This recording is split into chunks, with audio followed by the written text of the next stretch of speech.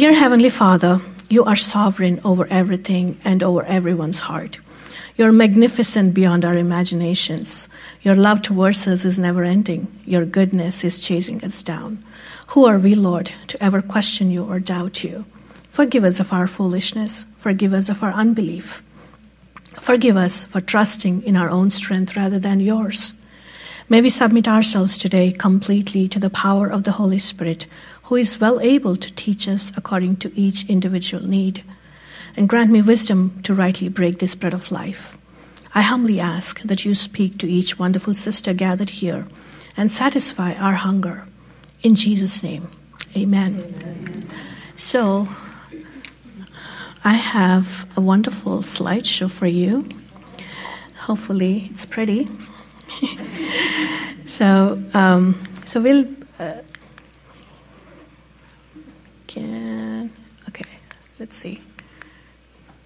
I should have practiced. I can't get this to work. Move. Can you do it for me? Okay, thanks. Okay, so that's on the agenda today. So we'll divide this again into 3 sections. I like to kind of if you've listened to me previously, I'd like to kind of take little chunks and break it down so that it's easier for us to understand. So the first one is stress. And the second section we are going to deal with is serenity. And the third section is submission. So if you have your Bibles with you, could you please open to 1 Thessalonians chapter 3. And we'll read from verses 1 through 5. Therefore, when we could no longer endure it, we thought it good to be left in Athens alone and sent Timothy, our brother and minister of God and our fellow laborer in the gospel of Christ, to establish you and encourage you concerning your faith, that no one should be shaken by these afflictions, for you yourselves know that we are appointed to this. For in fact, we told you before when we were with you that we would suffer tribulation, just as it happened, and you know. For this reason, when I could no longer endure it, I sent to know your faith, lest by some means the tempter had tempted you, and our labor might be in vain. So you can imagine Paul under a lot of stress, wondering how the Thessalonians were faring after hearing the truth. And previously, the last couple of chapters, we heard from Kim Spihar and Claudia how Paul was literally chased out of Thessalonica because the Jews there, they didn't want Paul and Silas teaching the gospel there. So they had very little time with these Thessalonians, so they were unable to find out whether they actually do a good job in giving them the gospel. So Paul was really stressed out about this. So and he didn't have time with them for a long time, and he barely shared the gospel. So he was stressing that maybe the seed that he has sown maybe did not take root. So now it is time for all what ifs. Right? What if no one believed? What if our effort was futile? What if we went to a different place, instead of Thessalonica? What if the persecution against Christians would deter them not to follow Christ? What if it wasn't the Lord's will in the first place, right? To preach the gospel in that place. I mean, can you imagine we go through that almost every single day, right? I mean, over little things. Oh, what if I should have put that spice in that dish, right? Instead of this, maybe that would have tasted better. Or maybe I should have added something else. I mean, those little things we do stress about. But imagine Paul pacing in his room with all these doubts. However, his heart longed to be with them. He must have prayed and led by the Holy Spirit. He said, okay, let me send Timothy to them. So a mission that would also help Timothy in his walk. So Paul sent Timothy to finish the job that he started, said, go encourage them, strengthen them, and make sure that they hear the right gospel and that they're not getting, something else. So Paul must have really labored in his heart, and he must have really shed tears in the presence of the Lord. He must have prayed for them. Right? So Paul knew that those who believed in Jesus Christ, because he himself had experienced how he was persecuted. So he knew that if these people had really accepted Christ, they would be persecuted just like him. So Paul was quite familiar with that type of suffering one must endure for the gospel. So Acts 9:16. Yep. For I will show him how many things he must suffer for my name's sake. So Paul, he, however, didn't want these new Christians to suffer for the sake of the gospel. I mean, can you imagine, our children suffering? We cannot do that, right? We cannot bear that. So just the same way, Paul here is stressing that his dear children, these new believers, would not suffer for the sake of the gospel. So he wanted to encourage them to hold on to their faith, even in suffering. Acts 14:22, strengthening the souls of the disciples, exhorting them to continue in the faith and saying, we must, through many tribulations, enter the kingdom of God. We have no choice, right? As believers, we do not know what type of trials we will face. But as believers, we will go through persecution. Christ himself said so. He was afraid that those people would give up their faith in the face of persecution. He knew from the reports that he was hearing that these people were being persecuted and imprisoned. However, he didn't have a solid report that despite the persecution, the church there was thriving. So in order for them to hold on to their faith, they would need encouragement, right? So probably Timothy snuck in discreetly, under the shadows, the night, and probably snuck into the town to see what's happening. So this shows, his nurturing heart, which it really shows so strongly in these verses. And last time Kim Spihar said how tender and nurturing Paul was, like a mother, even towards these new believers, and such an encourager, like a father. So his desire for them was to thrive in faith, even in persecution. So 1 Thessalonians 2:14 says, for you, brethren, became imitators of the churches of God which are in Judea in Christ Jesus. For you also suffered the same things from your own countrymen, just as they did from the Judeans.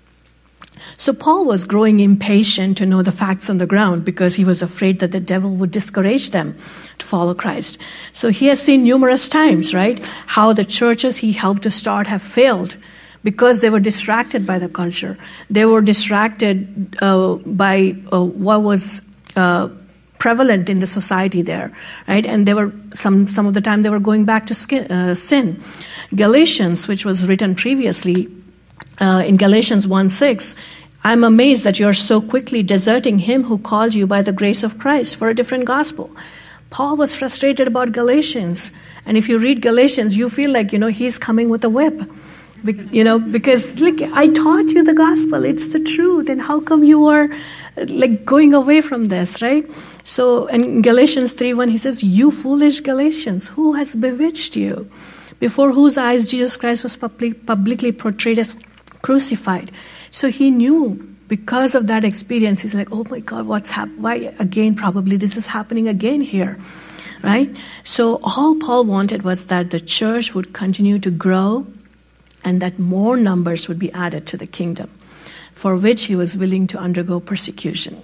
His desire was that more people would come into the saving grace of Christ. All he wanted was that their efforts, all the Paul, Silas, Timothy, and others who were with them, their efforts, the suffering that they went through, the persecution that they went through, their desire for this young church, that all that effort wouldn't go down the drain.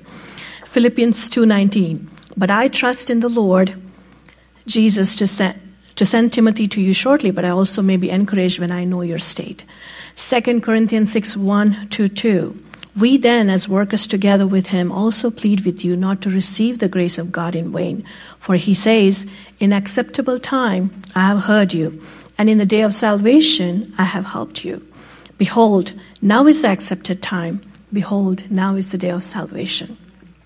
Philippians 2:16 says, holding fast the word of life, so that I may rejoice in the day of Christ, that I have not run in vain or labored in vain. Right? So you see how much stress Paul was in. Imagine yourself in his shoes, right?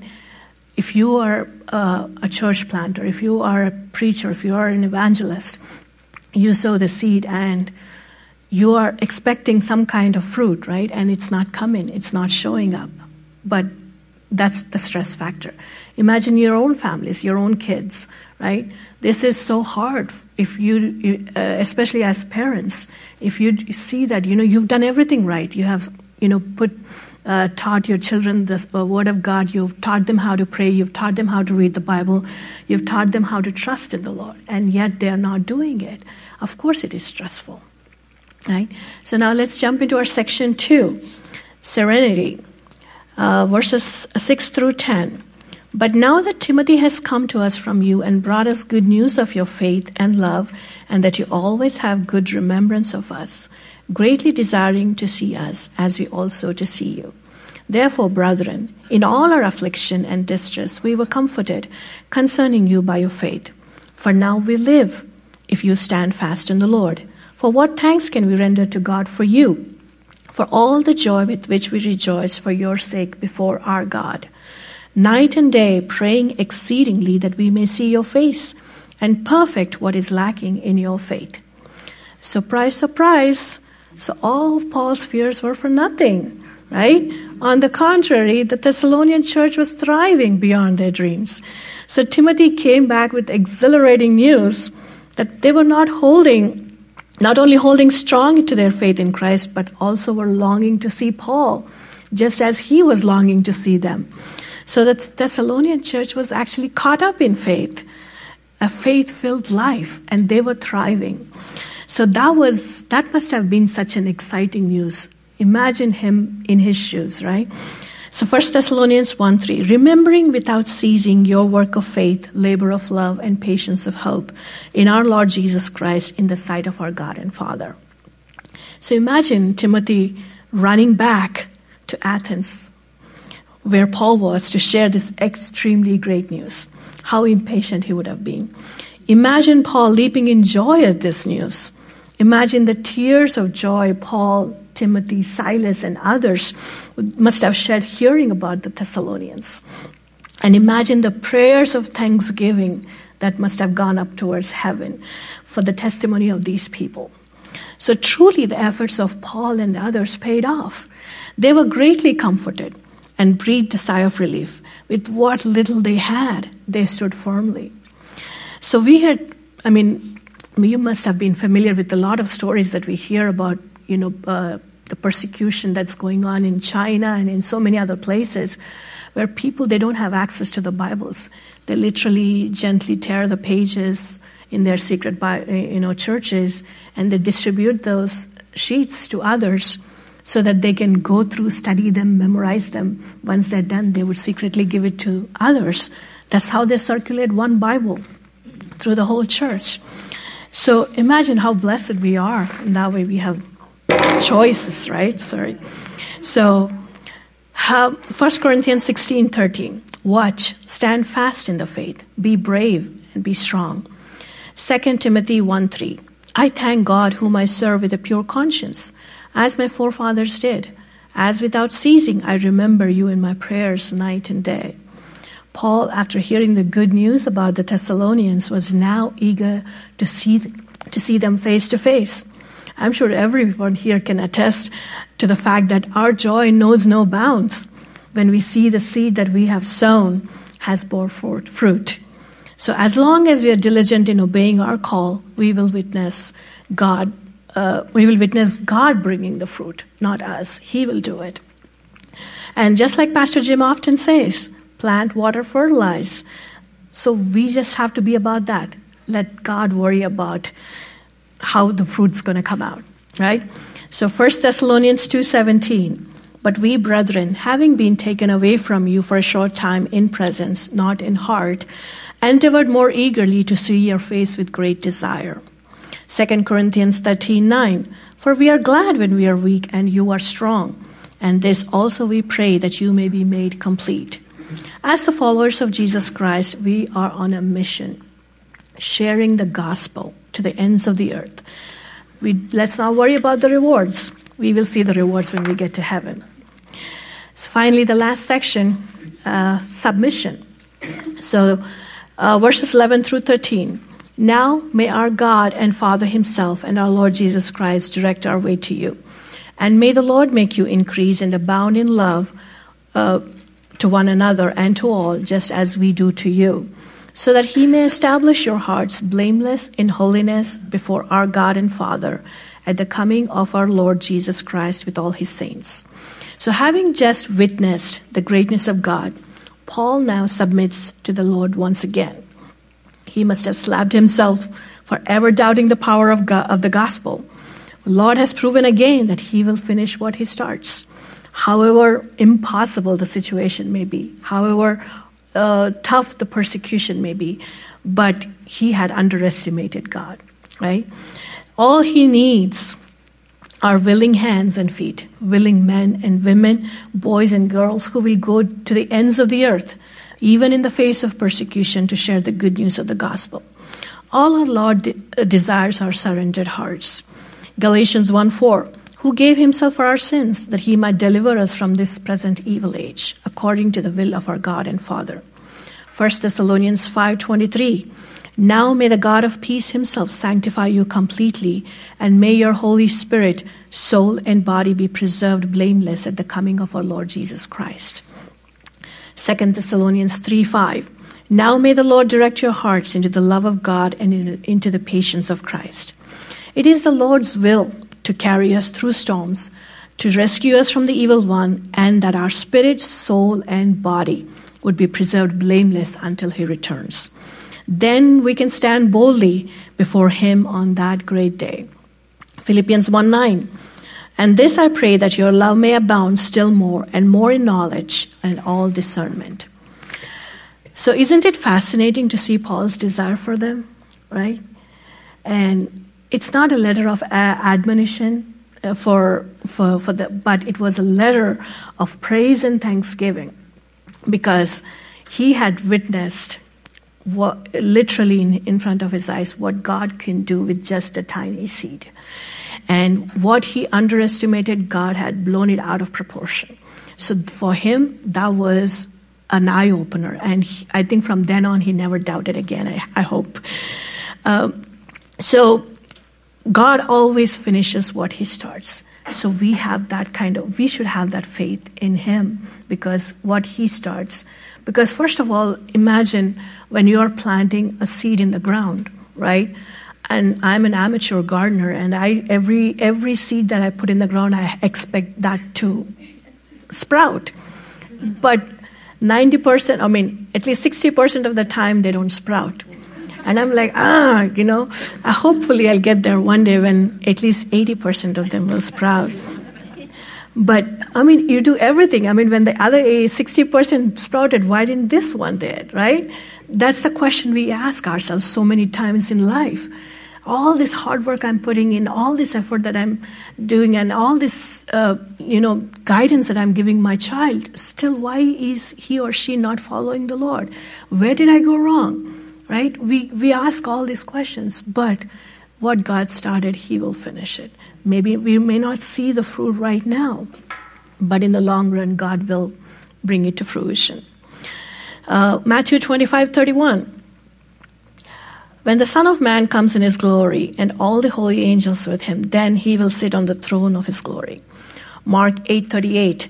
For whoever is ashamed of me and my words in this adulterous and sinful generation, of him the Son of Man also will be ashamed when he comes in the glory of his Father with the holy angels.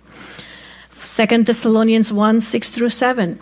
Since it is a righteous thing with God to repay with tribulation those who trouble you, and to give you who are troubled rest with us when the Lord Jesus is revealed from heaven with his mighty angels. Paul pronounced a beautiful blessing on this church. If you read those last verses in 1 Thessalonians chapter 3, that the Lord will prosper them, right? Prosper them not financially or, all those stuff, but in their hearts, in their walk with the Lord. And that blessing is so beautiful to hear. So he pronounces that blessing, that the Lord will prosper them, abounding in love, and establish them blameless. Isn't that a desire of ours too, that we would be blameless before the Lord, that our children are blameless before the Lord on that day? So I think that's a beautiful blessing that Paul gives to this church, that they would stand before God in holiness when Christ returns to rule and reign. So in closing, I would like to share a testimony of a woman named Mercy.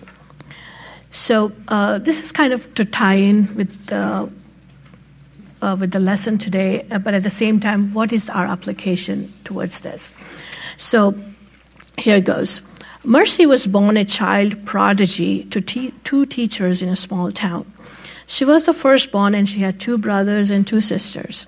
Her parents taught her the importance of faith and a decent education. Her uncle, a traveling missionary and a musician, opened her heart to music and living out her faith.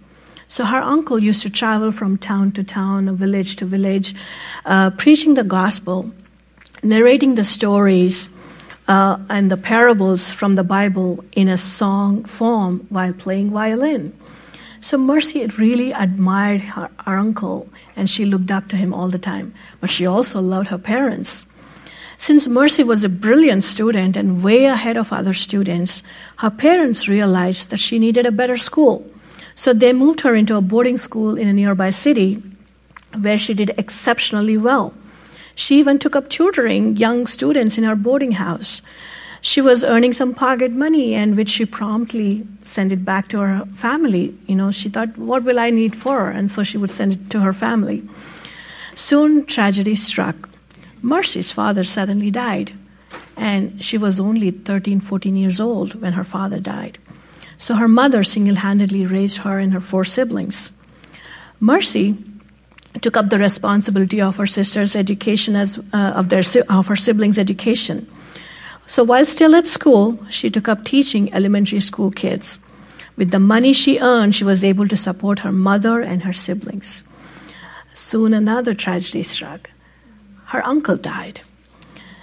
So by the time she was 18, she finished college. She started working as a teacher full-time. She wanted to get a degree in education. So while she was pursuing her degree, she got married to George, a handsome young farmer in her town. George, even though he was not as educated as Mercy was, he was struggling to find time to get an education and also take care of the family farm. So Mercy, on the other hand, she was encouraging him to finish at least high school.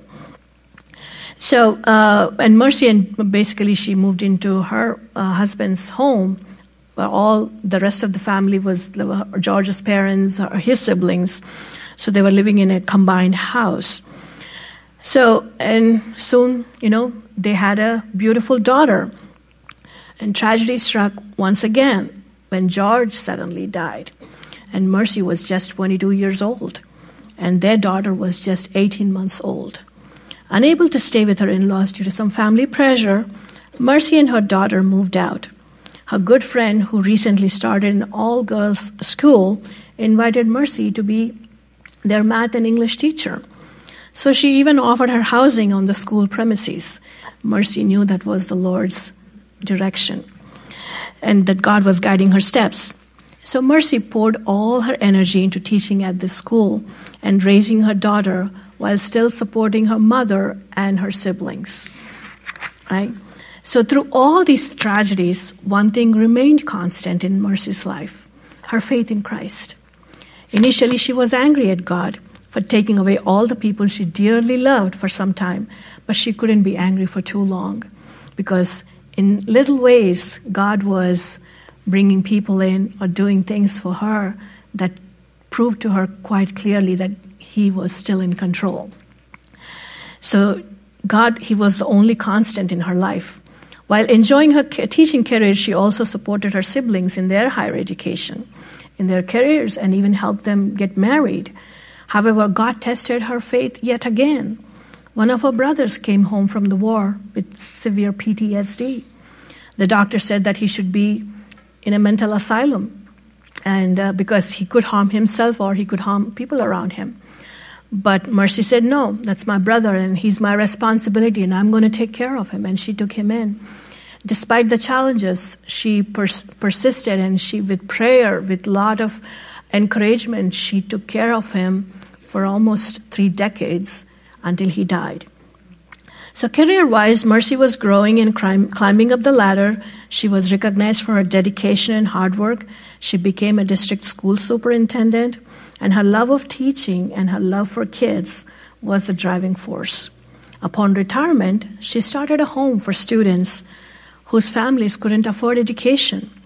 She built a home for these students. She housed them, provided them food, clothing, and also paid their fees. Most importantly, she taught them the gospel through daily devotions. She never let them go without the prayer. Every day before they went off to school, she would call them all, huddle them around, and she would pray for them.